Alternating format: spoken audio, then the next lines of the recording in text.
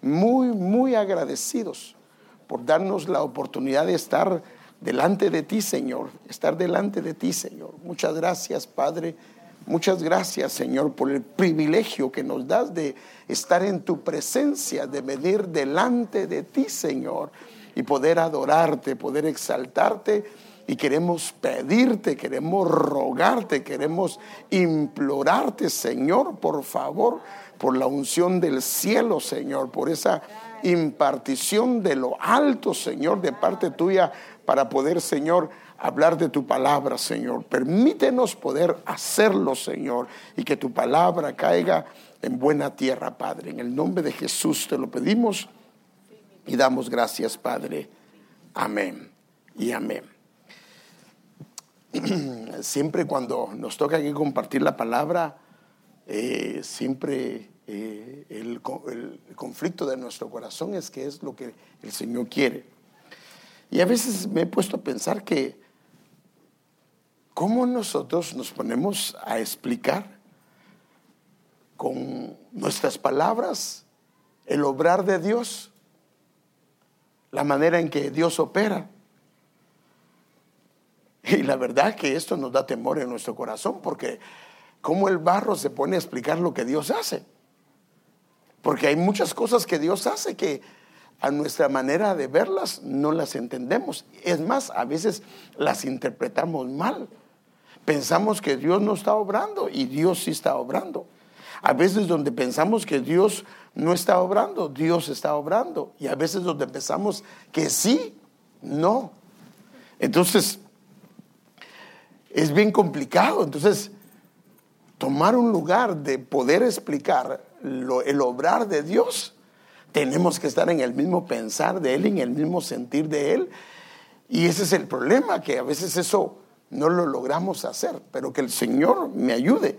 Por eso es que inclusive David que decía algo que es muy famoso: cuando contemplo tus cielos, obra de tus dedos, la luna y las estrellas que ahí fijaste, me pregunto, ¿qué es el hombre para que en él pienses? ¿O qué es el ser humano para que lo tomes en cuenta? ¿O quiénes somos nosotros para hablar de Dios? ¿Cómo puede el barro hablar de su hacedor? Es el hacedor el que debe de hablar. Por eso es que tenemos que ponernos en línea con Él. Yo no sé si me pueden ver, pero o soy yo o me escucho eco. Pero fíjese qué tremendo.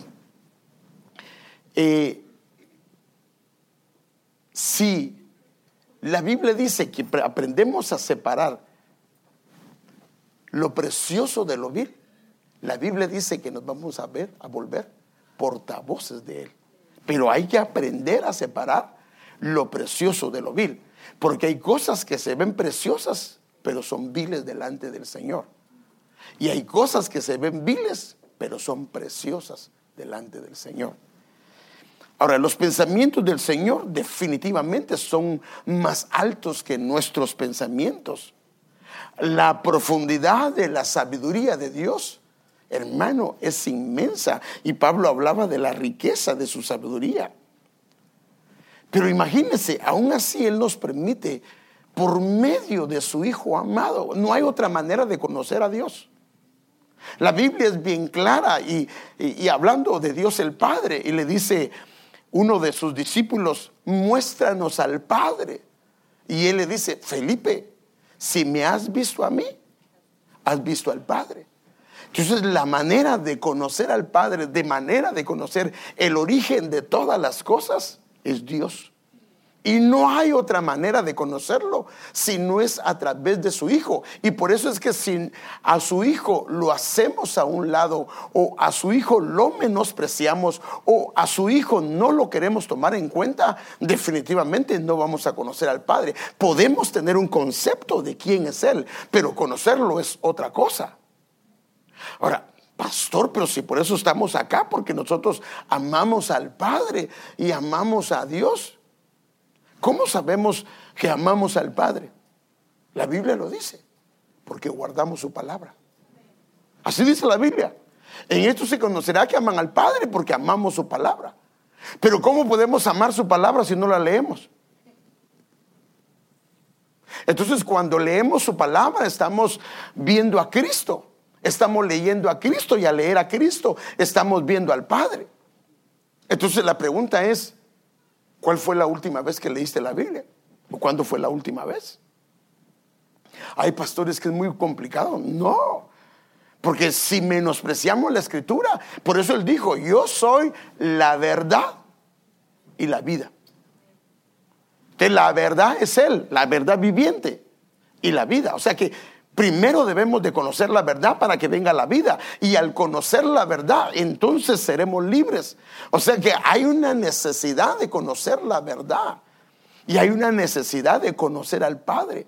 Mire, la razón por la que muchas veces nos desanimamos como hijos de Dios, aún teniendo una posición de honor, de honra, de gloria, es porque no lo conocemos. Y al no conocerlos, no conocemos la identidad de quienes somos.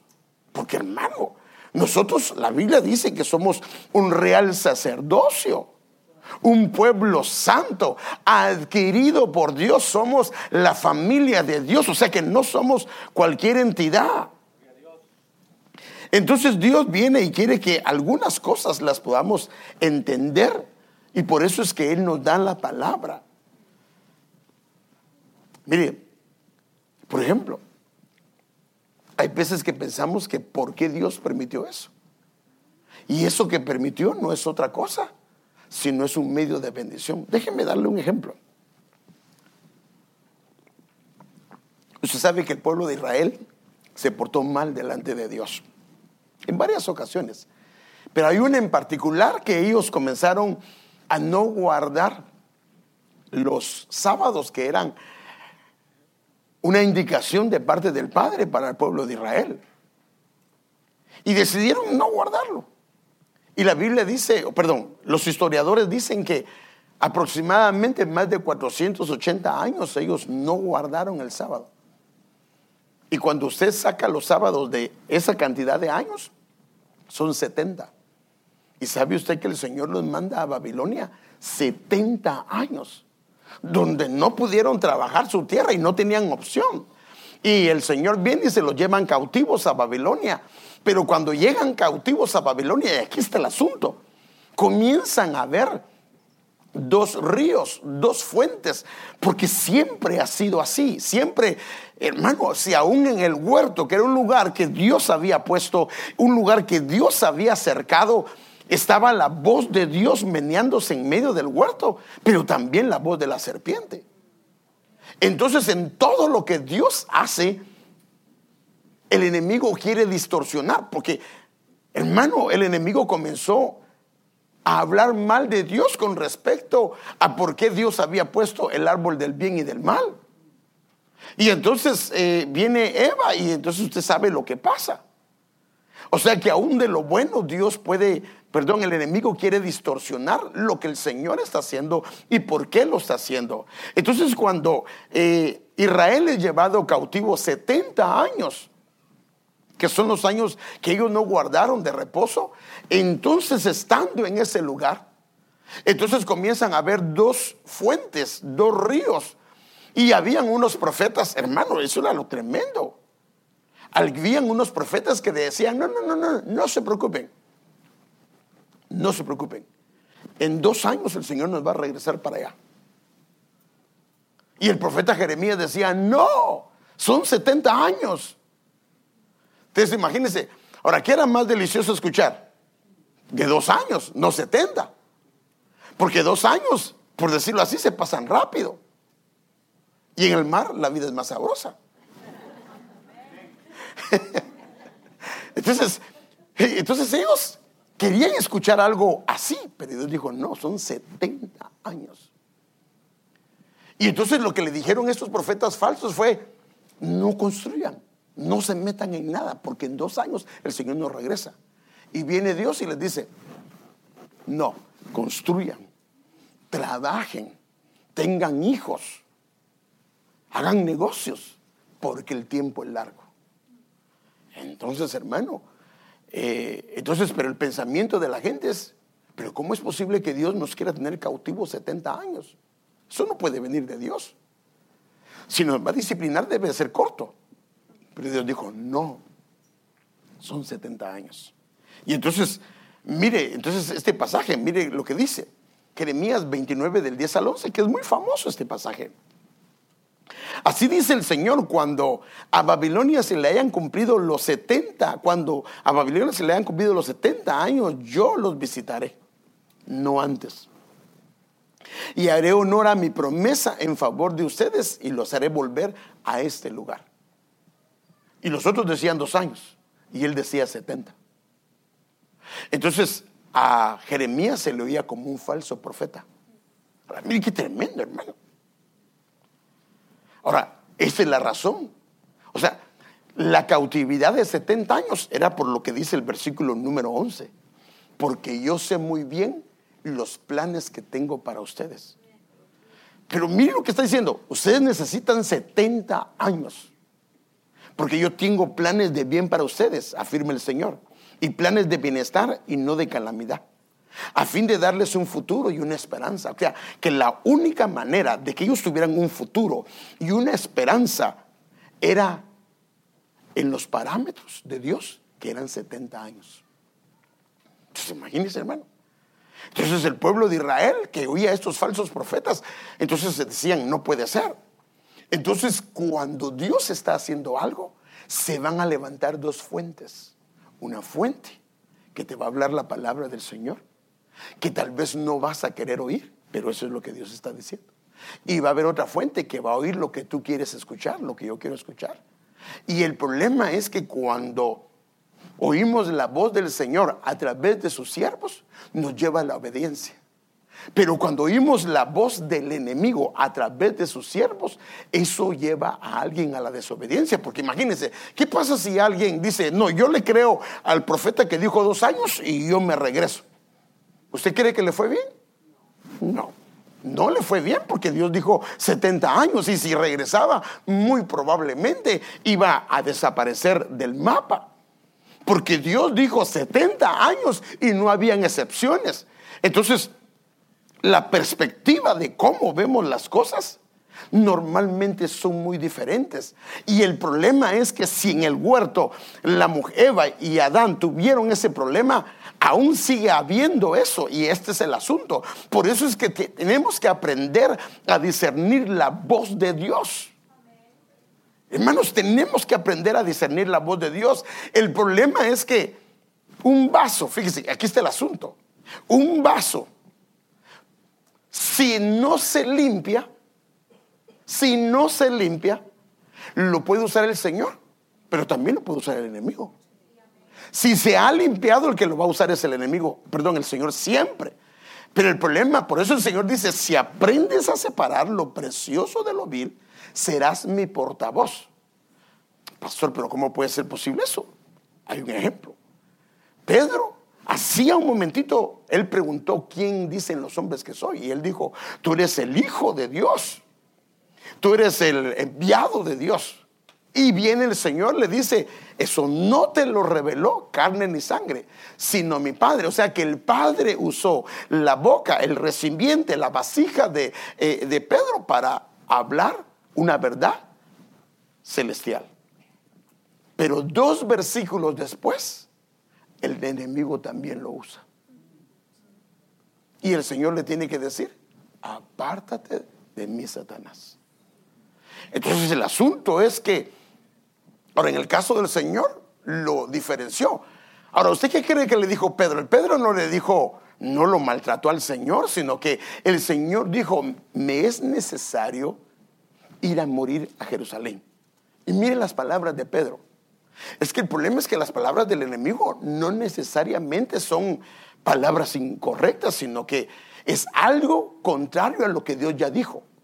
Ejemplo, le dice él, pero ¿cómo vas a ir a morir a Jerusalén si nosotros te necesitamos? ¿No ves que eres el enviado de Dios? Ahora mira lo que está diciendo. Se miraba algo, al contrario, se veía como una muestra de amor y cariño hacia el Señor Jesús.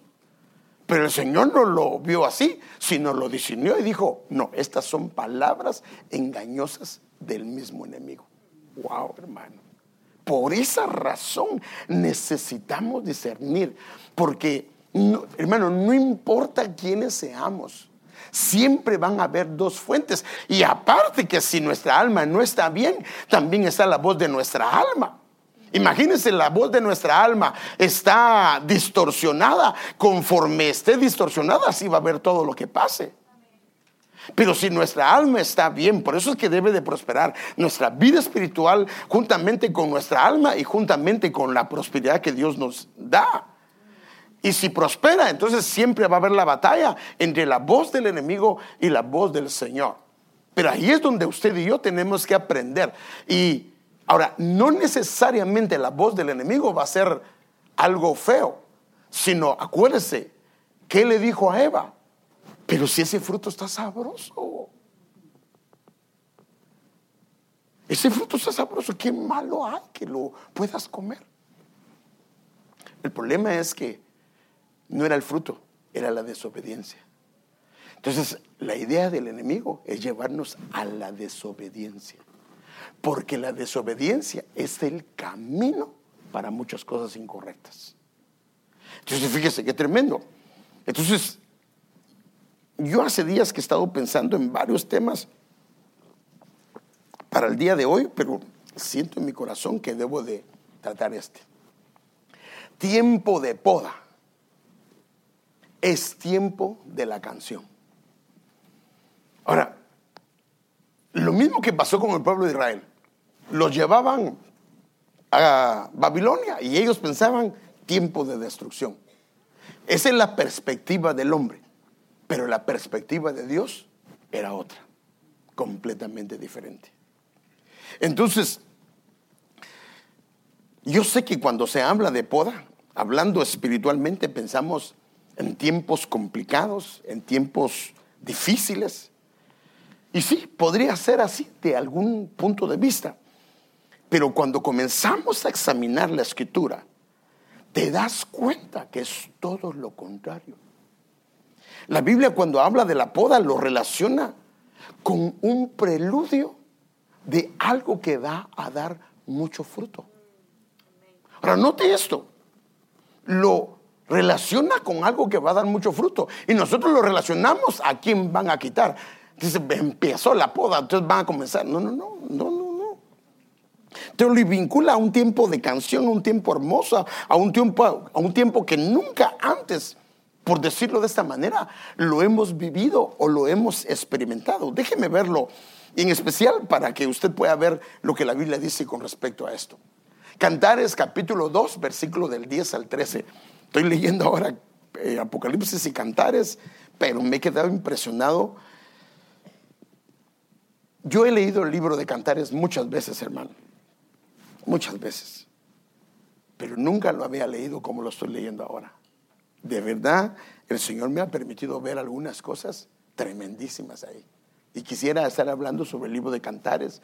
Por ejemplo, el versículo que me impresionó, hermano, y quisiera hablar de él, si el Señor me lo permite, es Cantares 4:7. Cantares 4:7 es el centro del libro de Cantares. Y en ese libro, el Señor dice que ella es hermosa y es una mujer perfecta, una mujer sin mancha. Hermana, ahí hay muchas cosas, y si el Señor me permite lo voy a estar hablando. Cantares 4:7. Mire qué dice Cantares 2 del 10 al 13. Vamos a desglosar un poquito esos versículos, si el Señor nos lo permite. Mi amado habló y me dijo: levántate, amada mía, hermosa mía, y ven conmigo. Mire, si examinas esta palabra, también puede ser resucitar. Entonces, resucita y ven conmigo. Podríamos estar hablando del rapto, y se va a dar cuenta, y yo quiero verlo con Cantares 4:7, de cómo habla del rapto. Habla del preludio del rapto, habla de el tiempo en que se casa, y habla de lo que viene después. Entonces, levántate, amada mía, hermosa mía, y ven conmigo. Pues mira, ha pasado el invierno. Ahora, ¿dónde se tiene que levantar y dónde se tiene que ir con él? Cuando pasa el invierno. O sea, un tiempo de... Pero fíjese, pues, el invierno, que es la poda, al final del invierno, lo vemos nosotros como un tiempo difícil y complicado, pero la Biblia, el final del invierno no lo ve así, lo ve como el final de un proceso de crecimiento.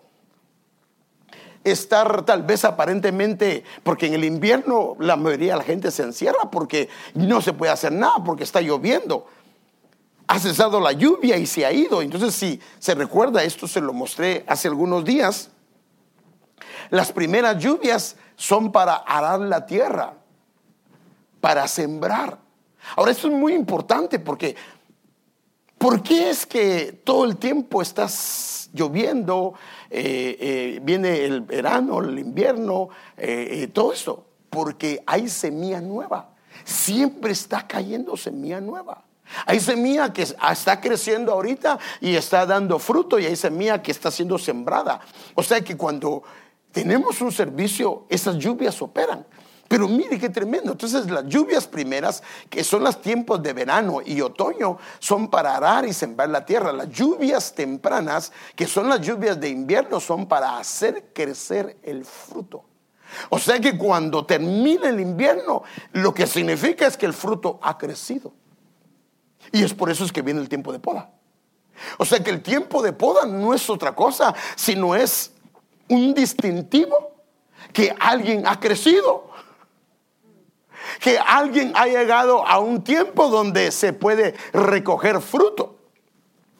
Y luego vienen las lluvias tardías, que son el final del invierno, que es el inicio de primavera, que es las que hacen madurar el fruto. Entonces la poda está entre las lluvias tempranas, las lluvias de invierno y el final del invierno.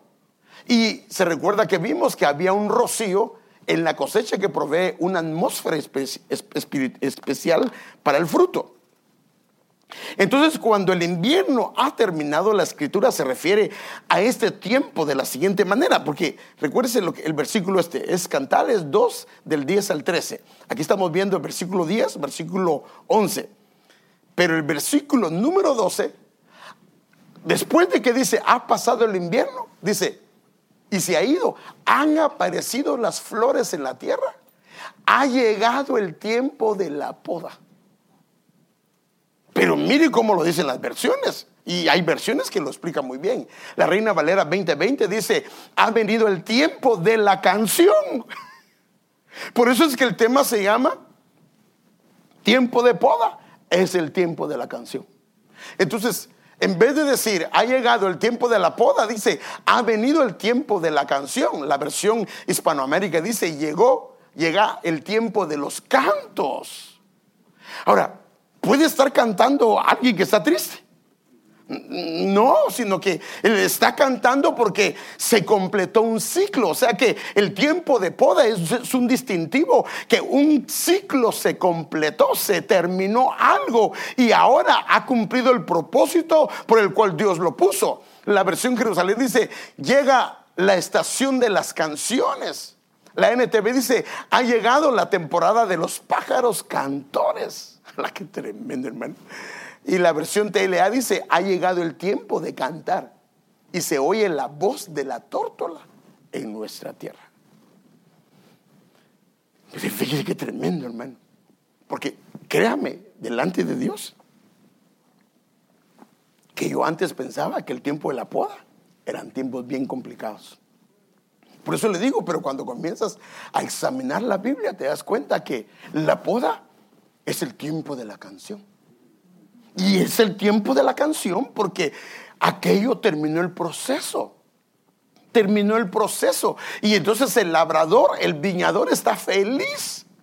Feliz porque ahora va a poder cosechar lo que un día sembró, lo que un día estuvo trabajando, lo que estuvo regando, y el crecimiento lo ha dado Dios. Y ahora viene el tiempo final donde tienen que agarrar el fruto y agarran el retoque. Entonces, nada que ver como a veces nosotros lo hemos percibido, o inclusive tal vez lo hemos comentado, o tal vez nos lo han dicho. Fíjese que un día el Señor le dio una visión a la hermana Carolina. Y el Señor creo que le dijo que era tiempo de poda. Y ahora me doy cuenta yo que el tiempo de poda era un tiempo de la canción. Pero en ese entonces me asusté y dije: Padre, agárranos confesados, Señor, y que tengas misericordia. Mire, hermano, es que por eso la Biblia dice: y conoceréis la verdad, y la verdad os hará libres. O sea, el problema de nosotros es la falta de conocimiento de la Escritura. Mire, por eso es que necesitamos leer la palabra. Mire, todos los días, por eso le dijeron los discípulos al Señor: enséñanos a orar. Y dentro de lo que el Señor, acuérdense que no es lo que lo agarraron la iglesia imperial, que repitieron la oración del Padre Nuestro. No, eso no es. Lo que el Señor les dio es un modelo de qué debe de incluir en la oración. Y dentro de la oración hay una parte que dice: danos el pan de cada día. O sea, si yo me como el pan de hoy, fíjese qué tremendo.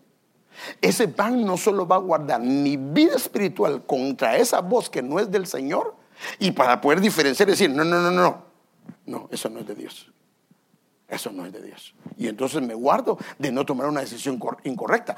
Pero también ese pan me va a capacitar para que la decisión que tengo que tomar la tome correctamente. Porque entonces viene el Señor y dice: yo les voy a recordar. Entonces viene el Señor y esa palabra activó el que yo pueda recordarme. Voy a tomar una decisión, no sé qué hacer, pero la tengo que tomar. El Señor viene y me recuerda: haz esto o no lo hagas por esto y esto y esto. Hermano, ¿cuántas veces hemos tomado malas decisiones? Si somos honestos, y ha sido porque el pan de cada día no lo hemos comido. O sea que los más beneficiados de comer el pan de cada día somos nosotros, porque nos va a guardar. Entonces, el tiempo de poda lo relacionamos con un tiempo difícil. ¿Qué nos va a pasar ahora? Y ahora nos va a llevar, como dicen en Guatemala, la tiznada. Así dicen en Guatemala. No, la poda es el final de un tiempo hermoso. Significa que aquello que Dios sembró cumplió su propósito y le tiene que dar los últimos retoques, porque la poda es para dar y para llevar más frutos. Entonces el Señor Jesús nos da más detalles con relación al tiempo de poda, y de hecho lo prediqué en alguna ocasión. Padre Santo, ¿llevo 25 minutos? Padre Santo, hasta los taxes me cobró. Está bien, así me gusta que me digan Padre Santo. Mire lo que dice el Señor: yo soy la vid verdadera y mi Padre es el viñador. Todo sarmiento, nosotros somos los sarmientos, que en mí no da fruto, lo quita. Y todo el que da fruto, lo poda para que dé más fruto. Entonces, cuando vemos este versículo, relacionamos la poda con algo terrible, hermano. Porque aquí lo que dice es que lo quitan. O sea que la poda lo vincula con el propósito de que van a quitar a alguien. Y en parte eso es lo que ha pasado y por qué nosotros lo hemos entendido así.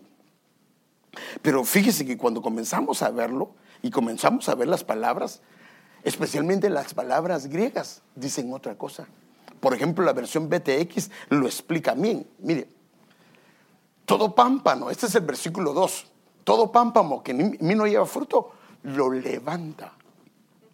Ahora mire lo que dice la versión de las Américas, dice lo quita, y este dice lo levanta.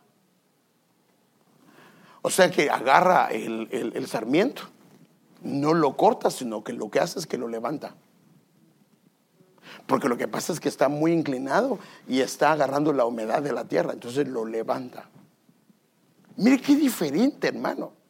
Esta es la verdadera interpretación, que lo levanta, no que lo quita. Porque lo quita, ¿a qué nos referimos? Que lo eliminó de la vid.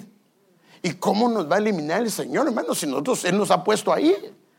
Entonces, y todo el que lleva fruto. Ahora, mire qué le pasa. Entonces, ¿a quién es el que poda? Y todo el que lleva fruto lo limpia, y todo el que lleva fruto lo poda. O sea que la poda no es otra cosa sino una limpieza que viene de parte de Dios porque dio fruto, no porque no dio fruto.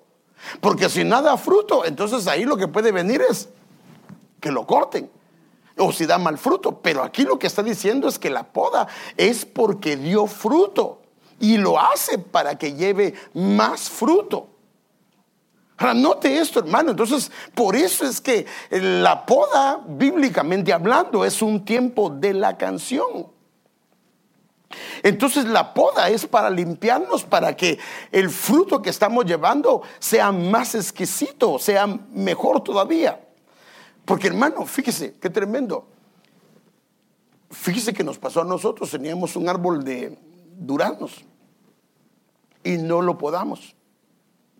Entonces el problema de no podar es que sale demasiado fruto, pero el fruto no sale como el mismo sabor que si se poda. Y eso pasa con las uvas. Si sabe que las uvas, los manojos, lo que consideran que no está bien, son manojitos de uva lo que le cortan y se concentran en manojos específicos. Por eso es que la uva sale muy exquisita. Si no, lo que pasa es que todo el fruto no tiene el sabor que debería de tener. ¿Te ves qué tremendo eso, hermano? Entonces, sigamos leyendo. La higuera ha madurado. Ahora, mire lo que dice. Mire lo que dice el versículo del 10 al 11. Mire lo que dice el versículo 12 de lo que es la poda. Y mire lo que dice el versículo 13, dándonos a entender que ¿qué tiempo es? La higuera ha madurado sus higos. La higuera ha madurado sus higos y las vides en flor han esparcido su fragancia. Mire cómo lo ve el Señor. Levántate, amada mía y hermosa mía, y ven conmigo. Entonces, la prueba la relaciona por eso con un tiempo de la canción. Hermano, qué tremendo cuando comenzamos a verlo de esa manera. Decimos, qué bendición es la poda. La poda es que Dios dice, creciste, llegaste a un tiempo.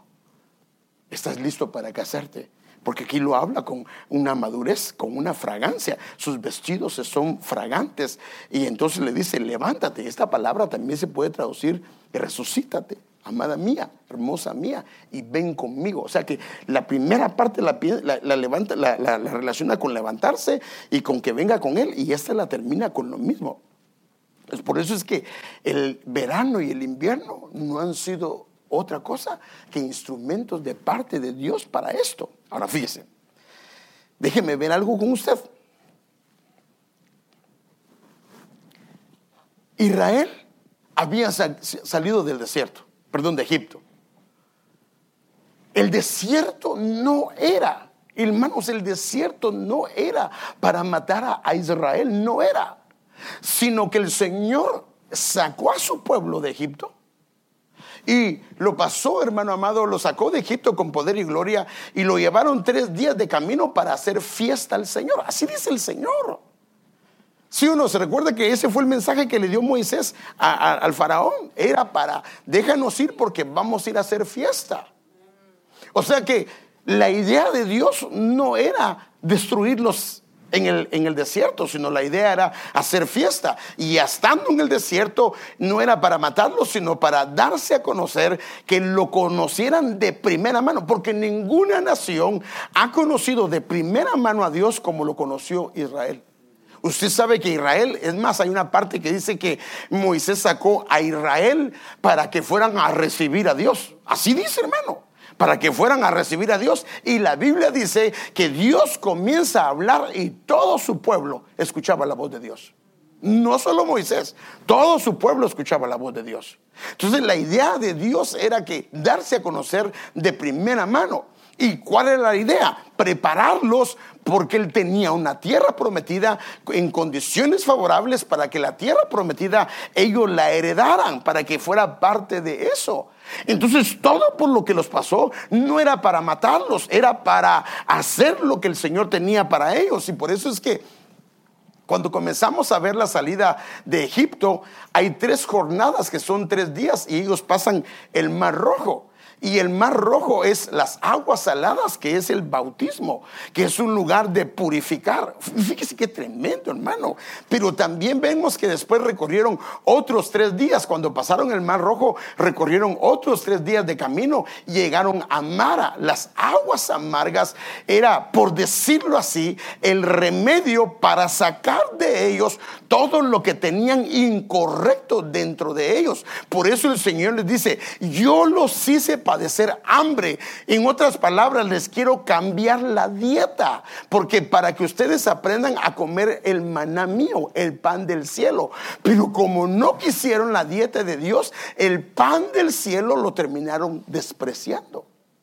Entonces la idea de Mara no era otra cosa, sino Mara era para que ellos, todo lo que estaba dentro incorrecto saliera. ¿Y cómo lo iban a hacer? A través de Cristo. Solo era a través de Cristo. Y luego vemos las 12 fuentes, pero bueno, esto no lo quiero ver, solo quería ver estos 3 primeros días. Entonces el versículo 2:14 nos dice cómo debemos de sentirnos en el tiempo de la poda. Mire qué tremendo, hermano, mire. Paloma mía, en las grietas de la peña, y otras versiones dice, en las grietas de la roca, en lo secreto de la senda escarpada, déjame ver tu semblante, déjame oír tu voz, porque tu voz es dulce y precioso tu semblante. O sea, mire lo que dice. Entonces viene y el tiempo de la poda, como es el tiempo de la canción, lo compara como una paloma. Y esa paloma la compara que está en la roca, en lo secreto de esa roca. Y entonces, fíjese cómo lo agarra Salomón y dice, déjame ver tu semblante. Porque lo que pasaba con las palomas, aquí lo puede ver, una paloma que está en medio de una roca. Entonces, claro, poéticamente le está diciendo, déjame ver tu rostro, déjame ver tu voz. Entonces la paloma se esconde en la grieta. Y fíjese qué tremendo, de la roca, cuando hay vientos, cuando hay lluvia, cuando hay algo que la amenaza. Y ese lugar, ahora esto es lo tremendo, que cuando pasa el tiempo de la poda, fíjese qué tremendo. Entonces lo que él dice ahí es, escóndete en la grieta, escóndete en mí, porque la grieta se convierte en un lugar de refugio, no solo para ellas, sino también para sus crías. O sea, esto es un hábitat de la paloma, que es una figura de la iglesia. Y por eso es que nosotros sabemos que el día, hermano amado, que el Señor murió, a Él se le abrió su costado. Ahora, ¿por qué se le abrió su costado? Y nosotros nos han enseñado y hemos sido enseñados que el día que se abrió el costado, ahí nació la iglesia. Ahí nació la iglesia cuando el costado fue lacerado, hermano amado, para que quedara un espacio para que ahora la iglesia, fíjese qué tremendo, cuando viene la poda se pueda meter ahí y quede un espacio para escondernos en él, para refugiarnos en él, porque de ese lugar fluyó primero sangre y agua. Entonces Juan capítulo 19 versículo 34 dice, pero uno de los soldados le traspasó el costado con una lanza y al momento salió sangre y agua. Sangre y agua. Ahora, la sangre del Señor es para perdonar pecados. Por eso es que una persona no puede empezar su caminata si primero no le pide perdón al Señor por sus pecados y el Señor entra en su corazón. Y luego viene el proceso de la palabra. La sangre lo que nos hace es que nos limpia en nuestro caminar de cualquier contaminación que agarremos en el camino. Pero la palabra lo que hace es, el agua lo que hace es formar, es, hermano, edificar, es llevar a la iglesia a la estatura del varón perfecto. Por eso es que lo que vemos en figura es que a Eva hicieron dormir, por decirlo de esta manera, al que era figura de Cristo, que era Adán. Le abrieron también su costado y de lo que sacaron ahí formaron a Eva. Y entonces para presentársela a Eva tenía que salir de él y tenía que estar escondida en él. Ahora, ¿por qué razón? ¿Por qué con sangre? Porque la sangre habla de la genética. Y por decirlo así, cuando ahora se hace un trasplante y se oye esos comentarios y se dice, es que el trasplante su cuerpo lo tiene que asimilar. Si no logra asimilarlo, su cuerpo lo rechaza. Y si lo rechaza, en vez de ser una bendición, puede convertirse en algo grave. Entonces sale sangre para que nos rocíe, para que nos puedan meter en él. Y de esa manera Él nos pueda recibir, nos habilita para meternos en Él. Mire qué tremendo, para volvernos parte de Él.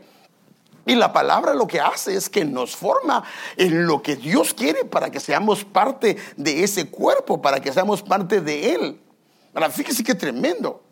Y eso solo puede ser a través de su sangre y a través de su agua. Por eso es que nosotros, hermano amado, no deberíamos hermano amado, de menospreciar la Santa Cena.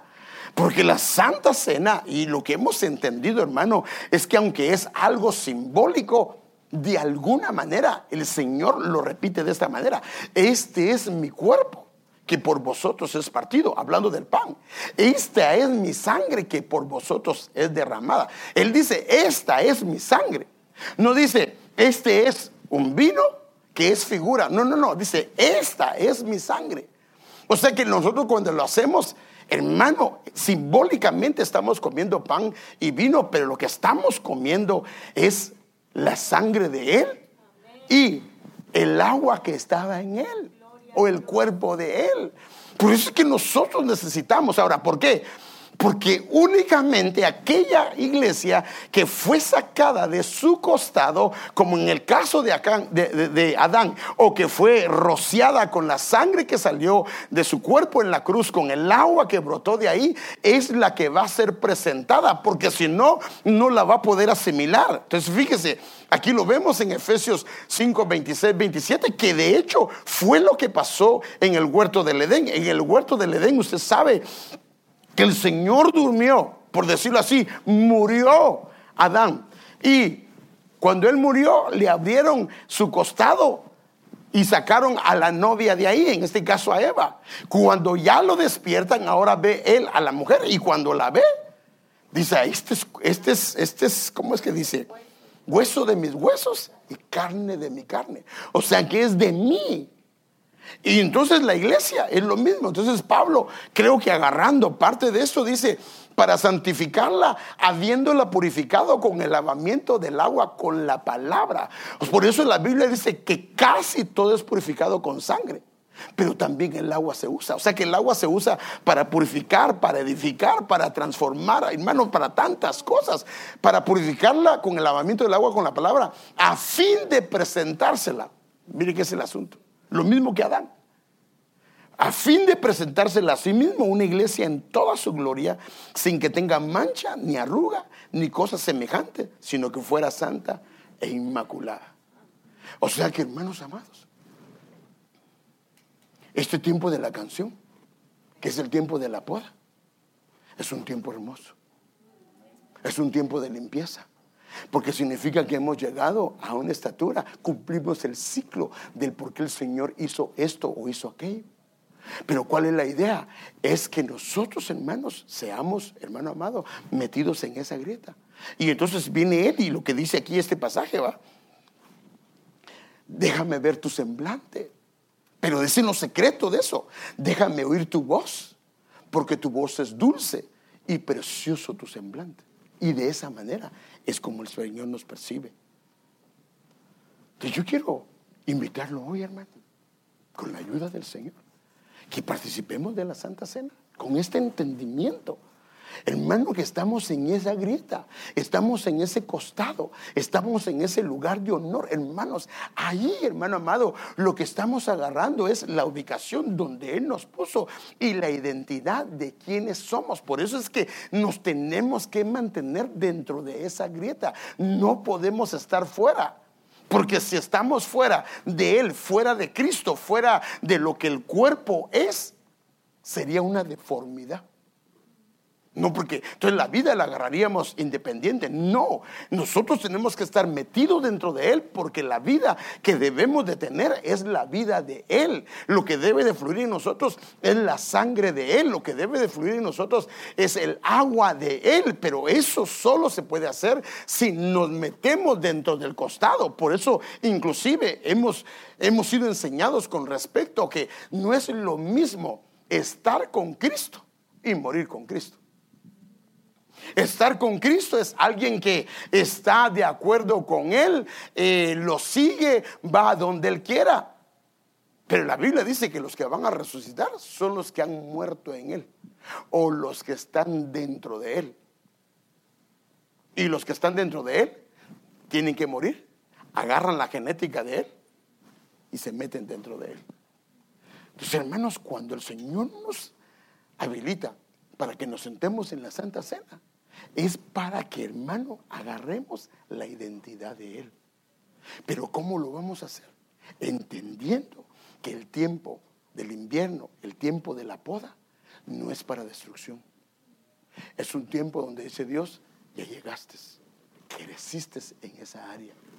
Y ahora viene la poda. Ay, Padre, pues si todo. No. Tiempo de canción.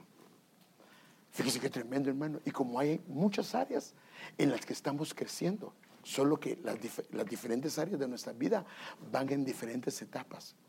Por eso es que venimos y somos ministrados con diferentes lluvias de parte de Dios. Entonces yo hoy quisiera que con ese entendimiento comiéramos la Santa Cena. A los hermanos que están, por favor, aquí en los que me van a ayudar a administrar la Santa Cena, que pasen, por favor.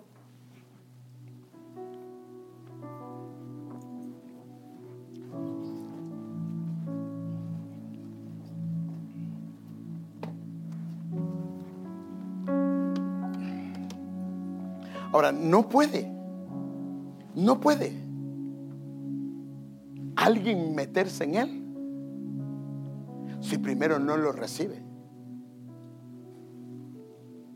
Las promesas son para su pueblo, pero eso significa que tenemos que tenerlo dentro de nuestro corazón. Entonces yo quiero hacer una invitación antes de tomar la Santa Cena. La Biblia dice que Él está a la puerta y llama. Y dice, si abres la puerta, yo entraré y comeré contigo y tú comerás conmigo.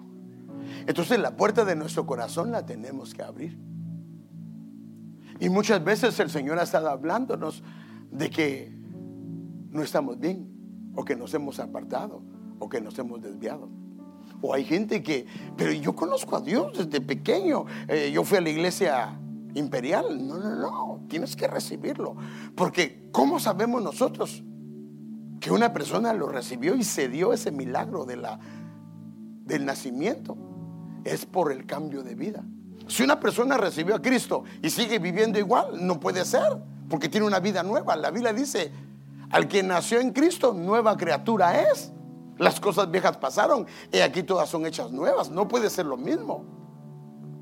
Pero puede ser también que te hayas alejado del Señor y por alguna razón viviste en pecado y necesitas reconciliarte con Dios, o necesitas aceptar. Yo quiero invitar al pueblo a que cierre sus ojitos, incline su rostro, y yo quiero hacer una invitación. Si tú no has recibido al Señor Jesucristo como tu único y suficiente Salvador, ya sea un hermano adulto, adulta, o un joven, una señorita, yo te quiero invitar a que lo recibas y participes de esta Santa Cena. Pero para eso lo tienes que recibir. Y puedes hacer un acto público diciendo, yo quiero recibirlo en mi corazón. Y si estás acá y quieres recibirlo, permíteme, dame el privilegio de orar. Levanta tus manitas y yo voy a orar contigo. Si hay alguno que quiere recibir al Señor como su único y suficiente Salvador, levante su manita y permítame, deme el privilegio de poder orar por usted. O si hay alguno que se ha alejado del Señor, que se apartó del Señor, porque no necesariamente es que la persona tal vez cayó en pecado, a veces se alejó, se apartó, perdió el propósito, dejó de ser rociado con la sangre y con la palabra. Pero hoy el Señor te llama a una reconciliación. Una de las profecías dice que hiciéramos cuentas, que arreglemos cuentas. Imagínate, y qué bonito es poderse sentar a la mesa, pero arreglar las cuentas con el Rey. Si alguien quiere reconciliarse con el Señor porque se ha alejado, se ha apartado, hoy es el día. Hoy es el día de poder reconciliarse. Levante su manita ahí donde está y deme el privilegio de poder orar y poder orar por usted, para que el Señor entre nuevamente en su corazón y empiece una vida nueva. Y si no hay, pues entonces vamos a orar para que el Señor perdone nuestros pecados y nos permita poder participar. Fíjese qué tremendo. Ahora nosotros somos rociados con la palabra, pero también con sangre, porque ya somos pueblo de Dios. Por eso a aquel hombre le dijeron: no, el que está limpio solo necesita lavarse sus pies, su caminar. Entonces vamos a pedirle perdón al Señor si lo has ofendido o si lo hemos ofendido, para que nos perdone y nos limpie con su sangre preciosa. Padre, estamos delante de tu presencia. Señor, te pedimos perdón por nuestros pecados. Te pedimos perdón por nuestras ofensas. Te pedimos perdón, Señor, porque sabemos que de alguna manera te hemos fallado. Pero hoy, Señor, queremos pedirte que nos perdones. Que nos perdones, por favor, Señor. Perdona nuestras faltas, perdona nuestros pecados, perdona nuestras iniquidades y nuestras transgresiones. Y hoy te pedimos que nos limpies con tu sangre. Queremos sentarnos a la mesa sabiendo que hemos arreglado cuentas. Que hemos arreglado cuentas contigo. Queremos sentarnos a la mesa, Señor, y que esa genética, que esa vida venga a nosotros. Señor, bendice los elementos, santifícalos, por favor, para que podamos participar de ellos. En el nombre de Jesús. Amén. Quiero pedirle que se ponga de pie un momentito, y los hermanos que participan